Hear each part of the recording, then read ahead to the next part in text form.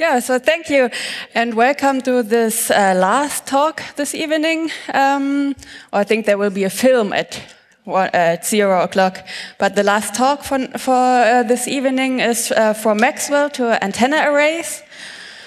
You probably all know Maxwell's equations, the 4 equations. I actually like the idea that with 4 more or less simple equations you can really explain a lot of stuff. And I'm a communication engineer, so I will stay in 3 dimensions.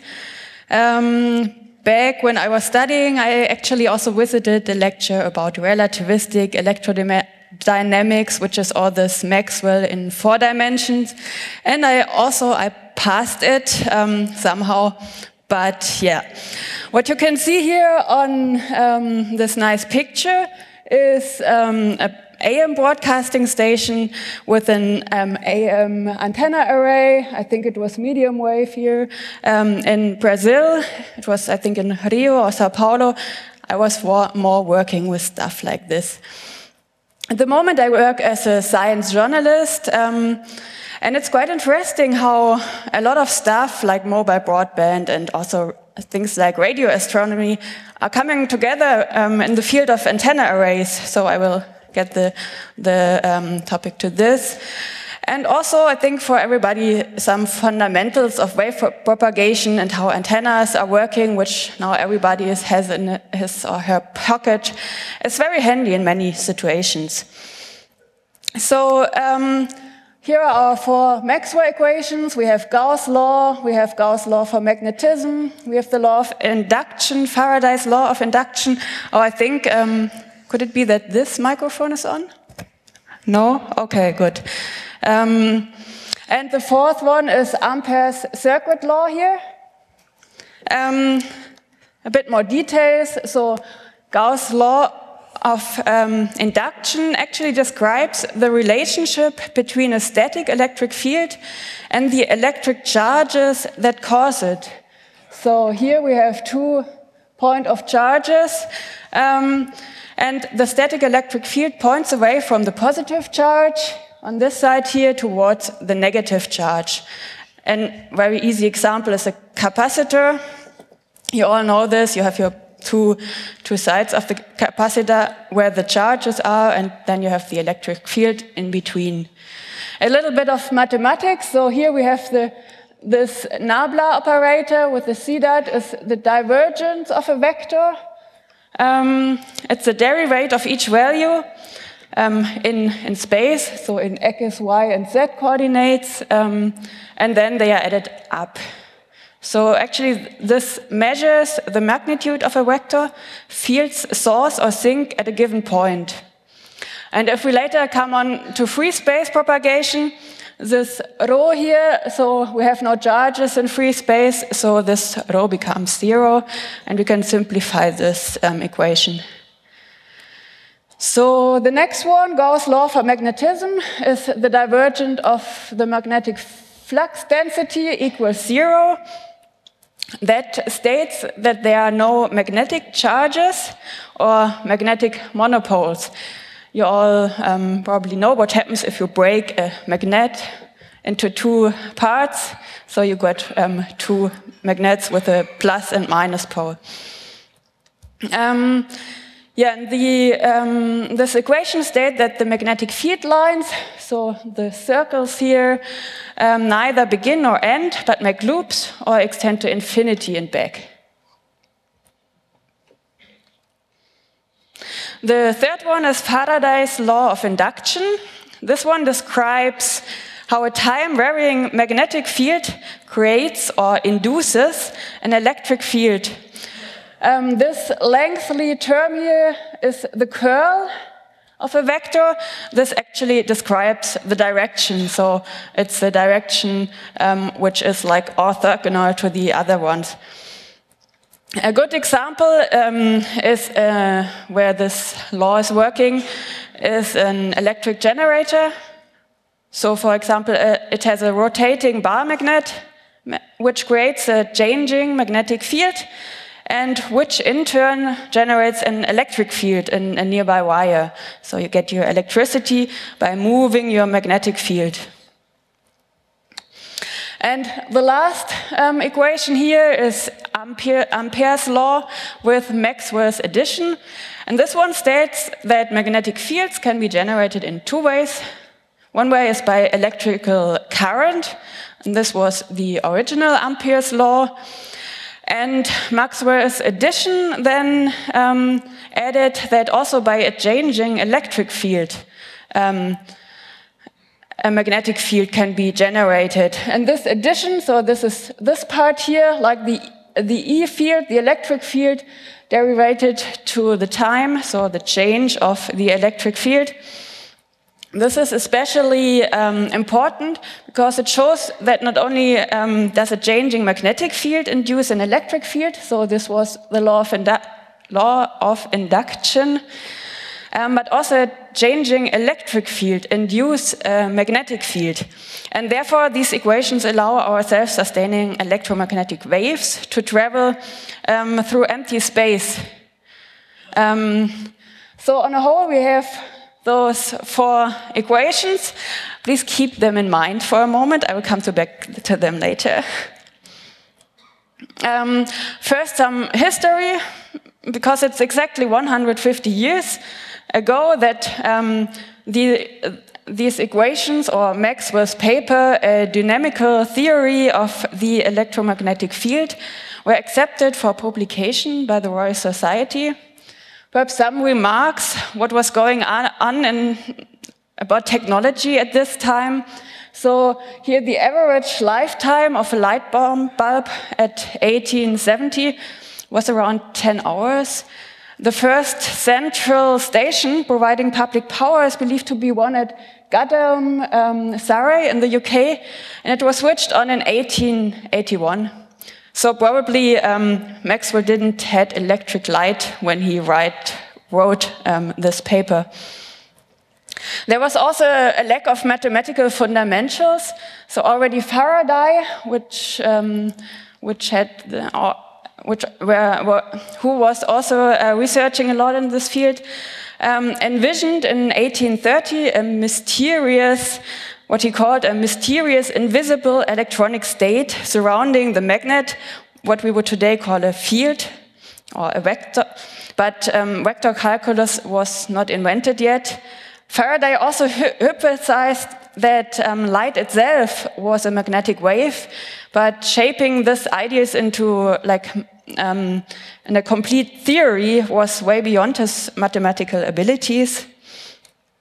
So actually, Maxwell also didn't have 4 equations, but he had 20 equations.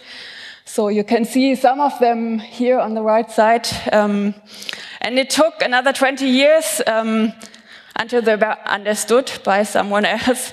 And it was this actually self-taught British engineer, mathematician, and physicist, Heaviside, who put the equations then in their present form, to these 4 equations.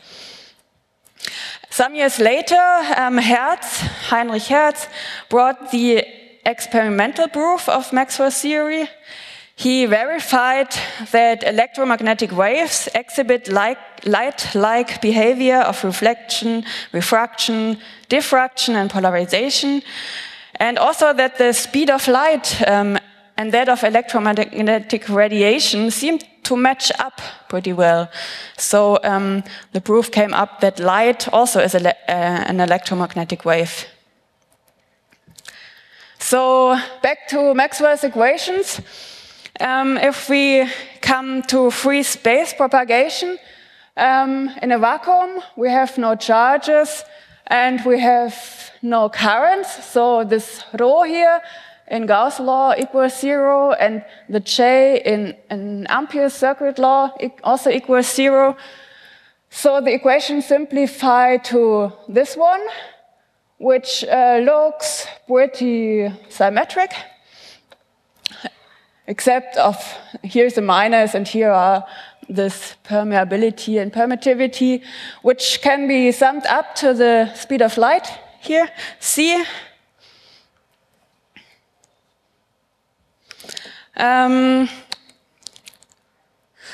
When we then want to to come from those equations perhaps to something that looks more like a wave, like we know these waves are like a cosinus or sinus. What we do is we take the curl of the curl equations. I put those Maxwell's equations here to the side. I will show it here for the law of induction, for the E field, electric field. For the magnetic field, it actually works the same. So we take the curl of the curl equations here, do some vector calculus. So the curl of a vector equals, this one is the gradient of the divergence of a vector minus the square gradient of this vector. Then we come to this equation here. Here our divergent, we see this up there, equals 0, though all this stuff equals 0. And this part here pretty much looks like this part here, so we can change this. Actually, the beamer is stealing some lines, I think. So this is also a division here. And we end up in, then we put this to the other side, and we end up in those who are called the wave equations. These are still two partial differential equations. The simple solution of those equations is a plane wave, which then you can see here, or something is happening here. Yeah, and they are already pretty much looking like waves, like we get here our amplitude, here the E0, we get a cosinus, like the waveform, then we get our omega, like the frequency, depending on the time. The k here is the wave vector, and here we get our dependence on the location and the phase. This wave number k actually represents the rate of change of the phase and is also pointing in the direction of propagation. A plane wave can be seen here, for example. So we got an E field and an orthogonal magnetic field. Plane waves are defined like to have a constant frequency. The wave fronts are parallel planes of constant peak-to-peak amplitude, and all this and normal to the phase velocity vector. And such a plane wave always have a pointing vector. The S here, the pointing vector, represents the energy flux density of this wave,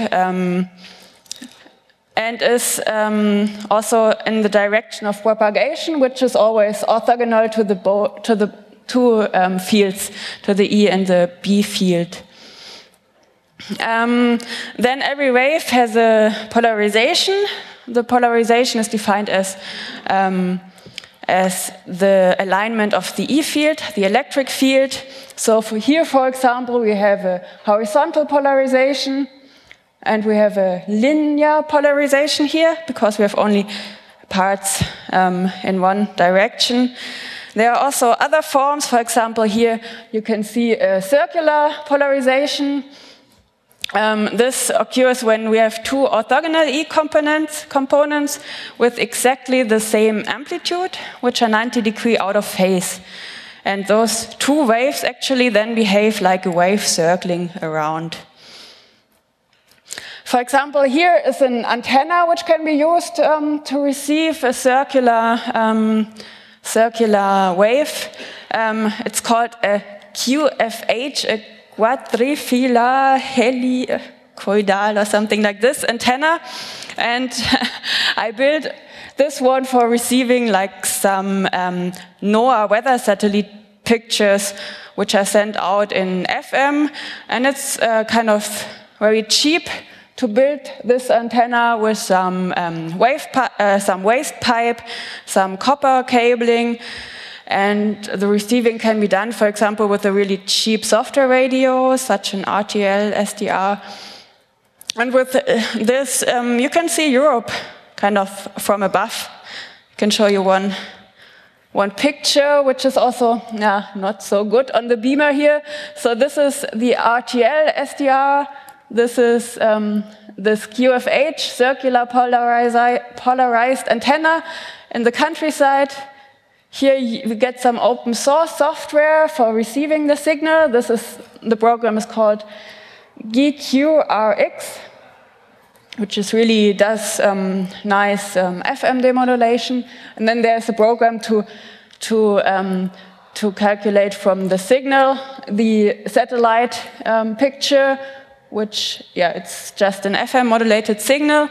And here, for example, there are a lot of clouds. Here, this is Italy, like the boot of Italy can be seen here. And here's this is the Mediterranean with some clouds, and this is kind of here Central Europe. So with kind of 20-25 euros, you can just see Europe from above. So if you have some spare time, you should really go out and hunt for some satellites. But back to some propagation first. So we got the vertical and we got the circular polarization. There's also elliptical polarization that comes up if you got also two components like the circular polarization, but they have different amplitudes. So we don't have the circle, but the elliptic, I don't know. Regarding polarization, if you want to receive, for example, a horizontal polarized signal with a vertical polarized antenna, you always lose some signal power. Or for example, if your circular antenna is circling in the wrong direction of the signal, you got something. It also depends on whether you are indoor, outdoor, because every reflection and all the scattering and stuff also manipulates your signal, so you don't only have a vertical component. But often it makes sense like to move the antenna a bit if you have bad signal, or in many modern equipment you have like two receiving antenna that do some kind of receiver diversity to get both components of a signal.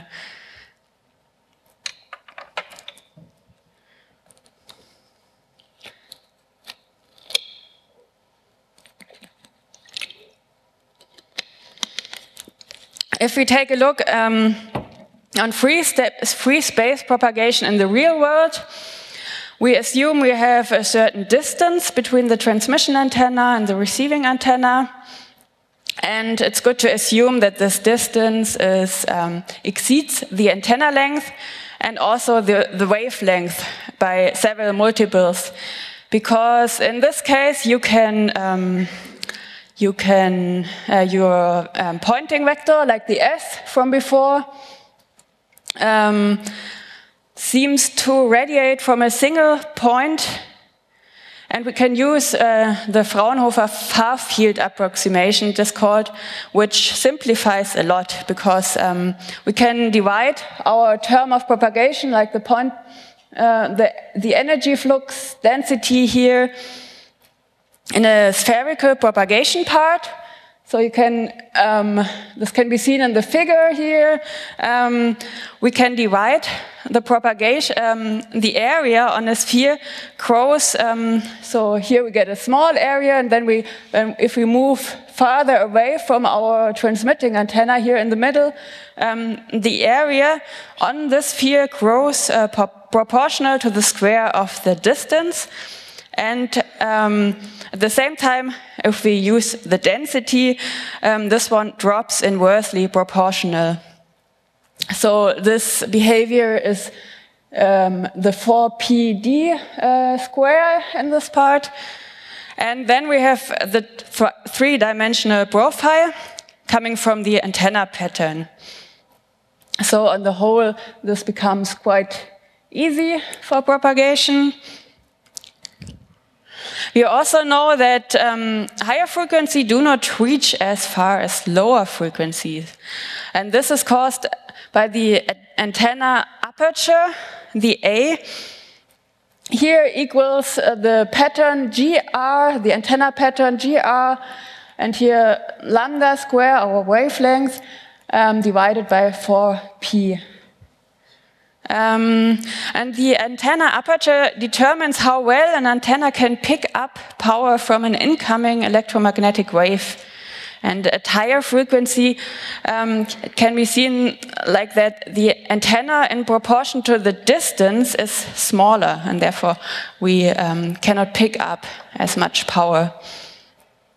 And then, yeah, we can put in here, no, that's afterwards. Then at the receiver here, we get the power PR. And this equals the energy flux density, which is like the wave in the free space, multiplied with the antenna aperture. Then we can put all the stuff here, the S and the A, in here, and we got this term for our receiving power at the receiving antenna. Now dependent on the distance and also on the frequency.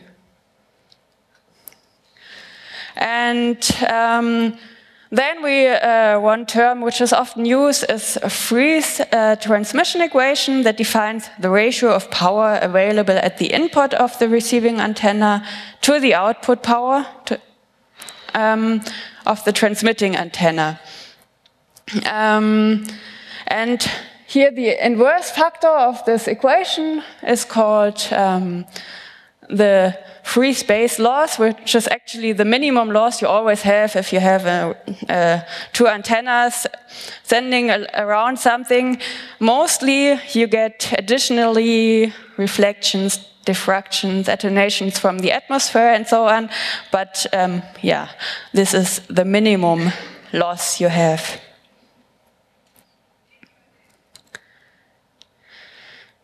When it then comes to antennas, we always like these antenna patterns because they describe like how much of the energy is sent in which direction. This pattern depends on the current distribution on the antenna, because here we have mostly some metallic materials, so we get some current, so J isn't equal to 0. For example, here we get a half lambda dipole. The calculation of the pattern is then based on Maxwell's equation again. You normally work with a vector potential and everything in circular coordinates, and it becomes a bit complicated. So fortunately, there are a lot of nice programs who do the work for you.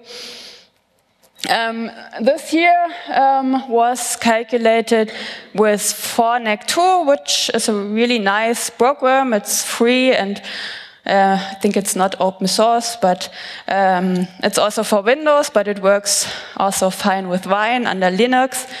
It is based on the numerical electromagnetic code, which is the neck here in between. And the code is based on the method of moments, solution of the electric field integral equation. NEC was originally written for the US military and is then put under public domain. It's a bit complicated to build your own antennas with this, so it's possible, but yeah, probably there are lots of very expensive programs which makes it easier. But the cool thing about this program is that it has many, many example antennas which comes along with the program. So, for example, also this QFH antenna I showed before for receiving the NOAA weather satellites was also already included in the examples. So here you can see the main window of the program. Then you can go here to calculate. Then you get this windows. Here you can choose, yeah, I want to calculate the far field pattern of my antenna. Then you can just go to generate, and then you get a nice you get 2D patterns, but you also get a nice 3D pattern. And for example, here it can be seen this antenna is for these weather satellites who are running like above you from horizon to horizon. So you want to have an antenna pattern which also goes up from horizon to horizon and which also does the circular polarization. So this fits pretty well. An important principle when it comes to antenna patterns is the interference between different signals. So if you get, for example, two waves, you always have there's always constructive and destructive interference. So, for example, when it comes to interference here, you can see swimming pool interference done by, I think this is a French astronaut who is doing this, like putting two arms in the water, and then the waves coming from two sides are interfering by each other. So we got some peaks of the water, and sometimes it goes down. Here, if we got two waves and they are in phase, so which means they are starting at the same time and location, they are causing constructive interference. And if those two waves are 90-degree out of phase, which can be seen here, you get destructive interference. So they cancel each other. And yeah, for anything in between, you also get some interference in between, which makes this resulting signal a bit smaller or bigger, depends. I also found this nice picture of two interfering waves coming from 2 points here on Wikipedia, so can take a deep look.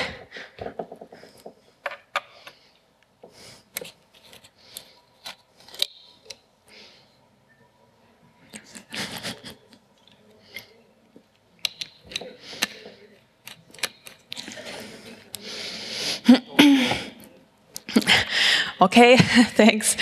A very descriptive antenna for explaining the interference stuff is the Yagi antenna. You can see here, for example, Yagi antenna built for the Freifunk wireless network, like to get a directional antenna for 2.4 gigahertz. You always got a driven element, which is this one in this case, and then you get some parasitic elements, director here, no, the directors are in front, and a reflector here in the back. The parasitic elements are receiving the signal from the driven element, and at the same time also sending it out again. And they are not exactly resonant, but somewhat shorter or longer than our half lambda wavelength.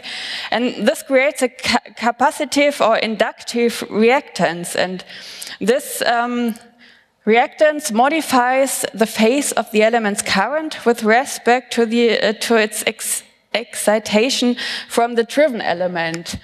So you can see this, for this 2-element Yagi, we get the driven element and the emission from this element, and then we get the director, and the emission from the director is out of phase in such a way that here to the front of the antenna we got a constructive interference, so the signal is getting bigger, and to the back, the backward emission, we got a destructive interference, so we get less power to the back and more power to the front as wanted.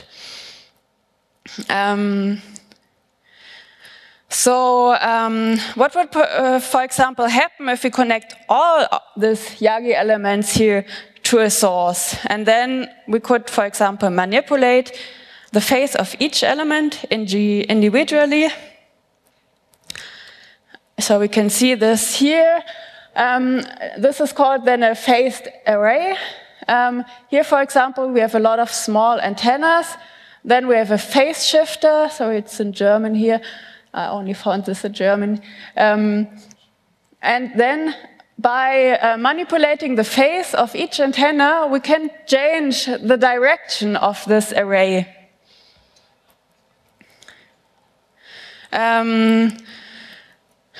Or the direction of propagation. Here is another example. We got two antennas. If we put signals on each antenna with the same phase, the main lobe of this array equals the main direction of each antenna. So it's going straight forward in this direction. In the other case, if we delay the phase of the upper antenna slightly, then the lobe moves up. The lobe of the antenna array moves up. And the gain of the resulting antenna always consists of the gain from each single antenna, and then there is an array factor. So if you have a lot of antenna, you can create very high antenna gains, and by manipulating the phases, you can then move the lobe direction as wanted. There are different techniques to do the phase shift. The first ones were in hardware, so you get just longer cables, for example.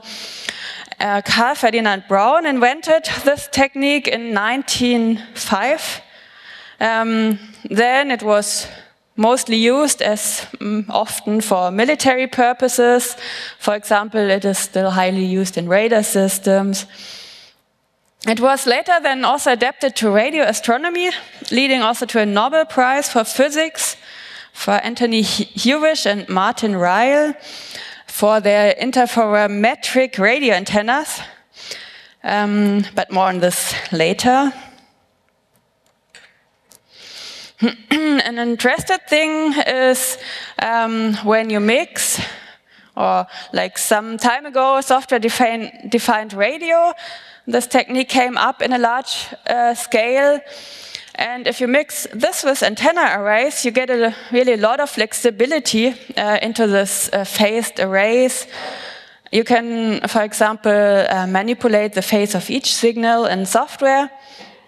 You get a very flexible, for example, beam forming. Depending on the phase you set in software, you can change the direction of the beam. And also mix this with MIMO techniques. So with MIMO, multiple input, multiple output, you additionally do some precoding on each signal coming from each antenna. And with this precoding, you try to take advantage of the channel properties. For example, in a very scattering environment, a channel has a lot of different uncorrelated paths. So you can increase the data rates. For example, it's also used within the newer Wi-Fi standards. It's also getting cheaper, so not only the militaries can use it now, also like for mobile broadband. They are doing a lot of research at the moment, for example, for 3D beam forming. This can be seen here in this picture. So we got our base station, then we get one beam here down, and several beams to the skyscraper here. And the idea is, for example, to cover different levels of a skyscraper with different beams on the same frequency. So they are always afraid how they shall transport all those data, those mobile data, so they can actually reuse frequencies with this beam forming. So the latest headline came from ZTE and China Mobile, who did a test with the 2D arrays with a total of 128 antennas. As I already told, this software phased array technology is also used in radio astronomy. There it's for receiving signals. And that's also very general. An antenna always behaves the same no matter if it's used for transmission or reception. So also, you need a really precise timestamp of each signal on each antenna, and then you can process the signal from the different antennas with different phase shifts, depending on which direction you want to receive the signals from. And yeah, you can get a really good antenna gain by using a lot of antennas. And there it's also important to distribute them on a long array. The radio astronomers actually have the problem that to explore signals at lower frequency, the telescopes need to be really, really big to have a good resolution. And it becomes quite unhandy, like if you see the dishes, they already started building these dishes in valleys, but then it becomes quite unhandy, like if they want to get a signal from another galaxy, which is not right above the dish, but at some other location. So it's just not possible to move it anymore. The angular resolution of a telescope here depends on the wavelength divided by d. d is either the diameter of the telescope or it's the baseline, so the length of the maximum physical separation of the telescope in the array. And a nice example is, for example, the LOFA, the low frequency array, because they want to observe radio frequencies from 10 to 250 megahertz. So you got really kind of long wavelengths from 30 to 1.3 meter. So what they do, they build a lot of different stations and distribute them over half Europe. In a total, it's around 25,000 small antennas, concentrated in 48 large stations. They are also still building new stations. I think the last one was in last summer. They built the latest station in Germany near Bremen or Bremerhaven, something like this. Within LOFA, the angular resolution goes down to 0.21 arc seconds, and the widest baseline is something like 1,000 kilometer, and at the highest frequency. And if you build such stations in software, it's also built with the software radio technology. Also, the data processing becomes quite interesting. Because perhaps you remember, you got your audio CD, you get 80 minutes of music, you get around 700 megabytes of data. You can hear from 20 hertz to 20 kilohertz, so you get around 20 kilohertz audible bandwidth. Nyquist told us that we need the double sampling rate, so we often use the 44.1 kilohertz, 16-bit and 2 channels. Here we got frequencies from 10 to 250 megahertz, which makes a quite bigger bandwidth, and we got 25,000 antennas, which all generate a lot of data. What they then do is they do a kind of pre-processing of the data at the station already. They have to decide before which direction they want to get the signals from, and then they do this correlation of the signals already partly at each station, and then they send the data to the Netherlands, to Groningen, where a Blue Gene supercomputer does the final processing from the distant stations then.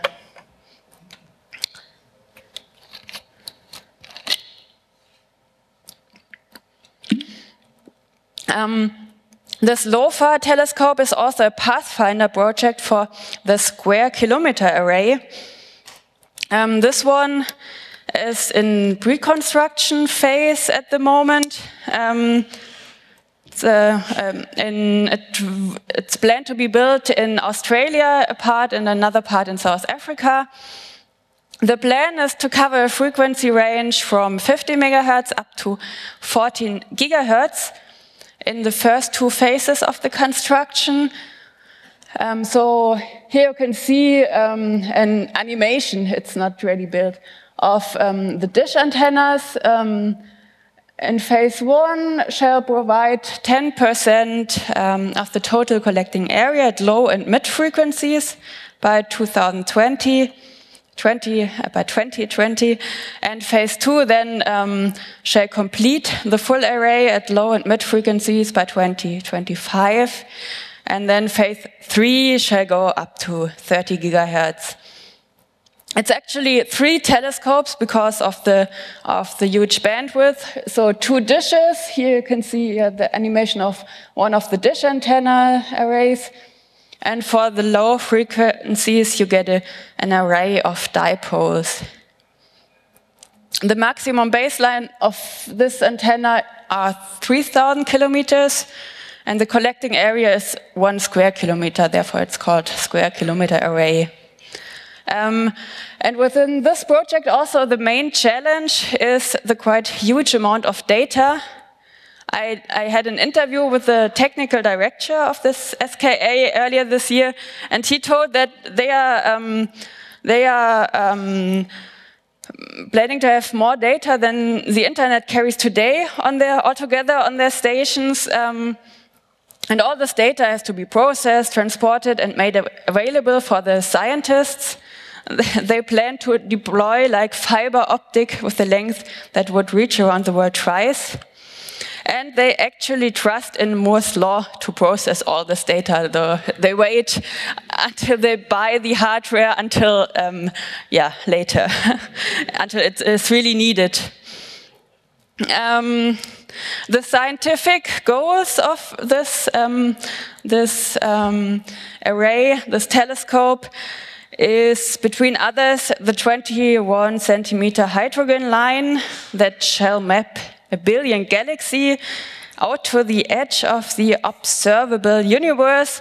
They will do research in the processes resulting in the galaxy formation, and evolution will be done, and research in the evolution of cosmic magnetic fields and the epoch of reionization after the Big Bang. But yeah, here all this stuff is again connected somehow to relativity, creation of the universe. So I will end here. Thanks for your attention. And if you have some questions, I can try to answer them. Okay. Thank you.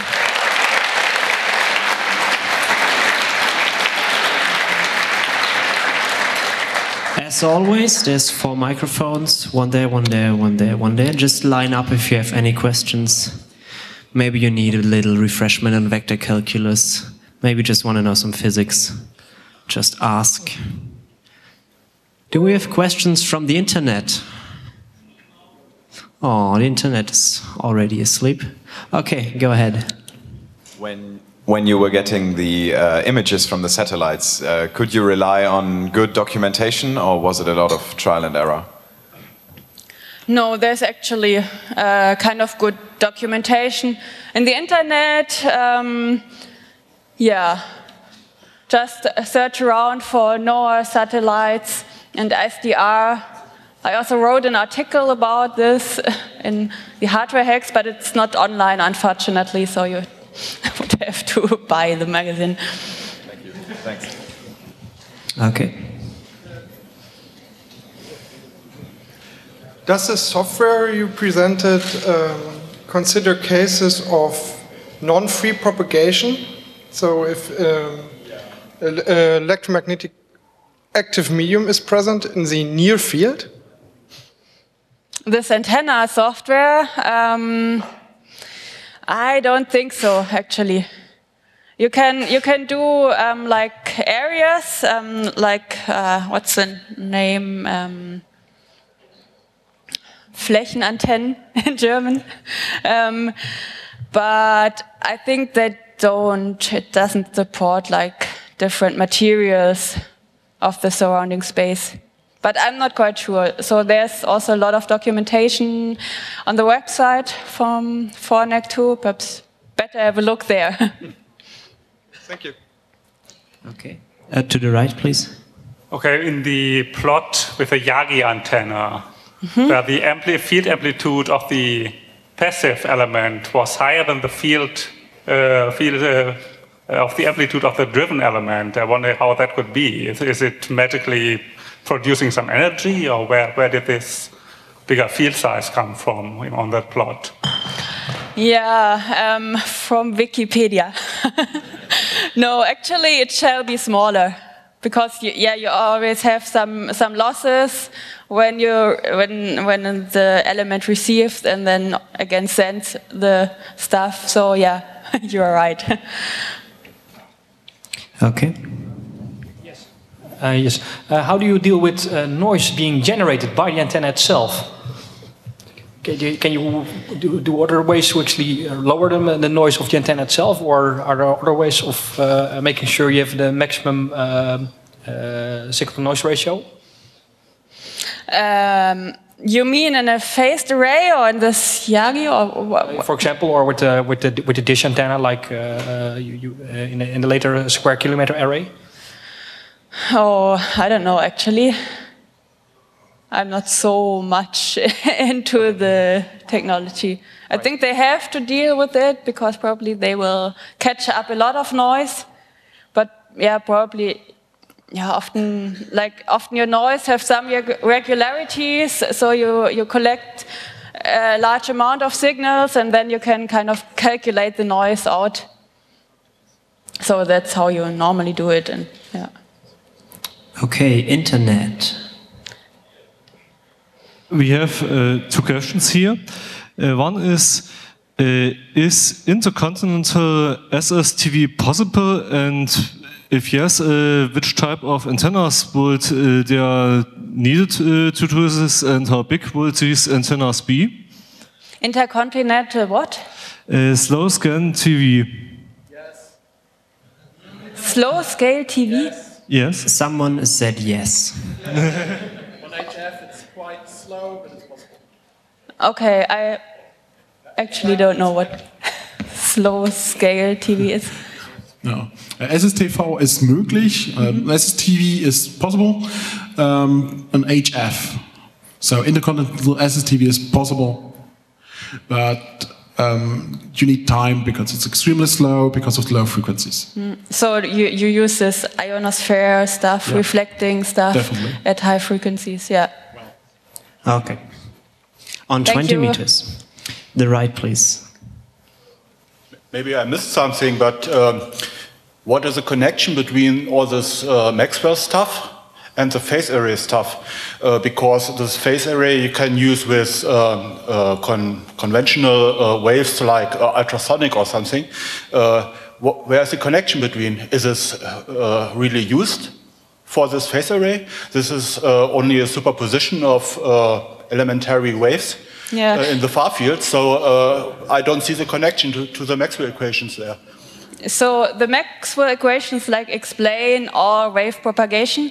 So it doesn't matter if you have radio frequencies or light. So they are kind of explaining the wave propagation, and then I try to explain what you can all do with in different fields of this wave propagation and regarding to antennas. But this what you use afterwards, it's not a property, or it doesn't use a property or a unique property of radio frequencies for this beam-forming stuff. This is I see. You can also do it with audio waves, for example. Yeah, that's right. So okay. Okay. Is it on? Would it always be the case that I would need multiple receivers to make any use of a receiving array? Or could there be any way to use just one receiver with an antenna array and somehow calculate the direction? so just if you just use one receiver of the antenna array, and to do what? To I don't know if you wanted like a directional reception or something like that. Is it always the case that I need one receiver per one part of the antenna? Yeah, you need some kind of construction that does the directivity. So you don't need an antenna array. There are also other forms of antennas which are directional. But within the array, like you need different signals to get these different phases, like to create your directivity. Then.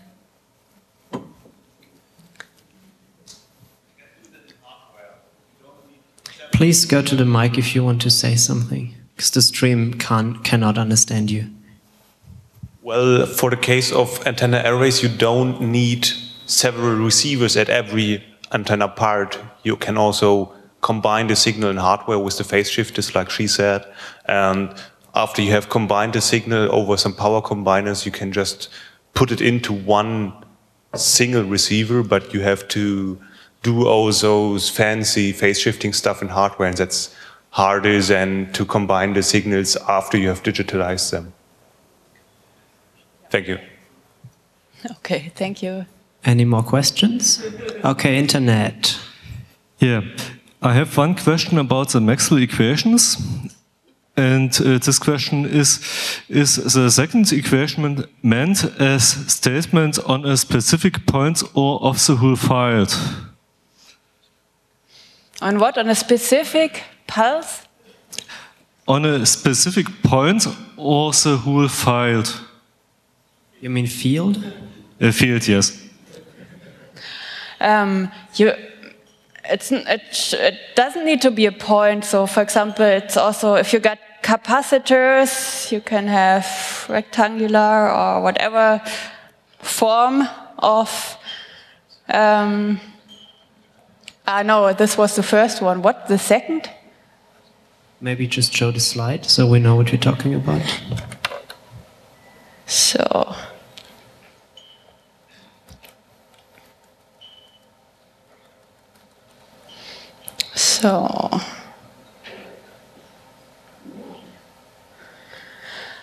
It was the second equation, right? Yes. And then if it's one point or if it could be a field.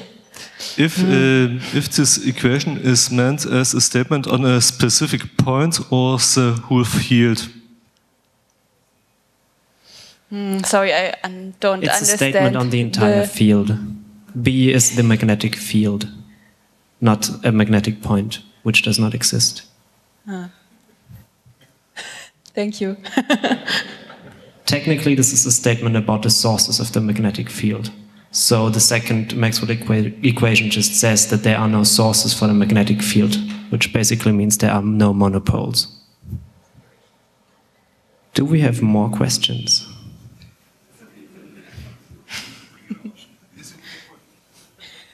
Okay, thank you. Thank our speaker again, please.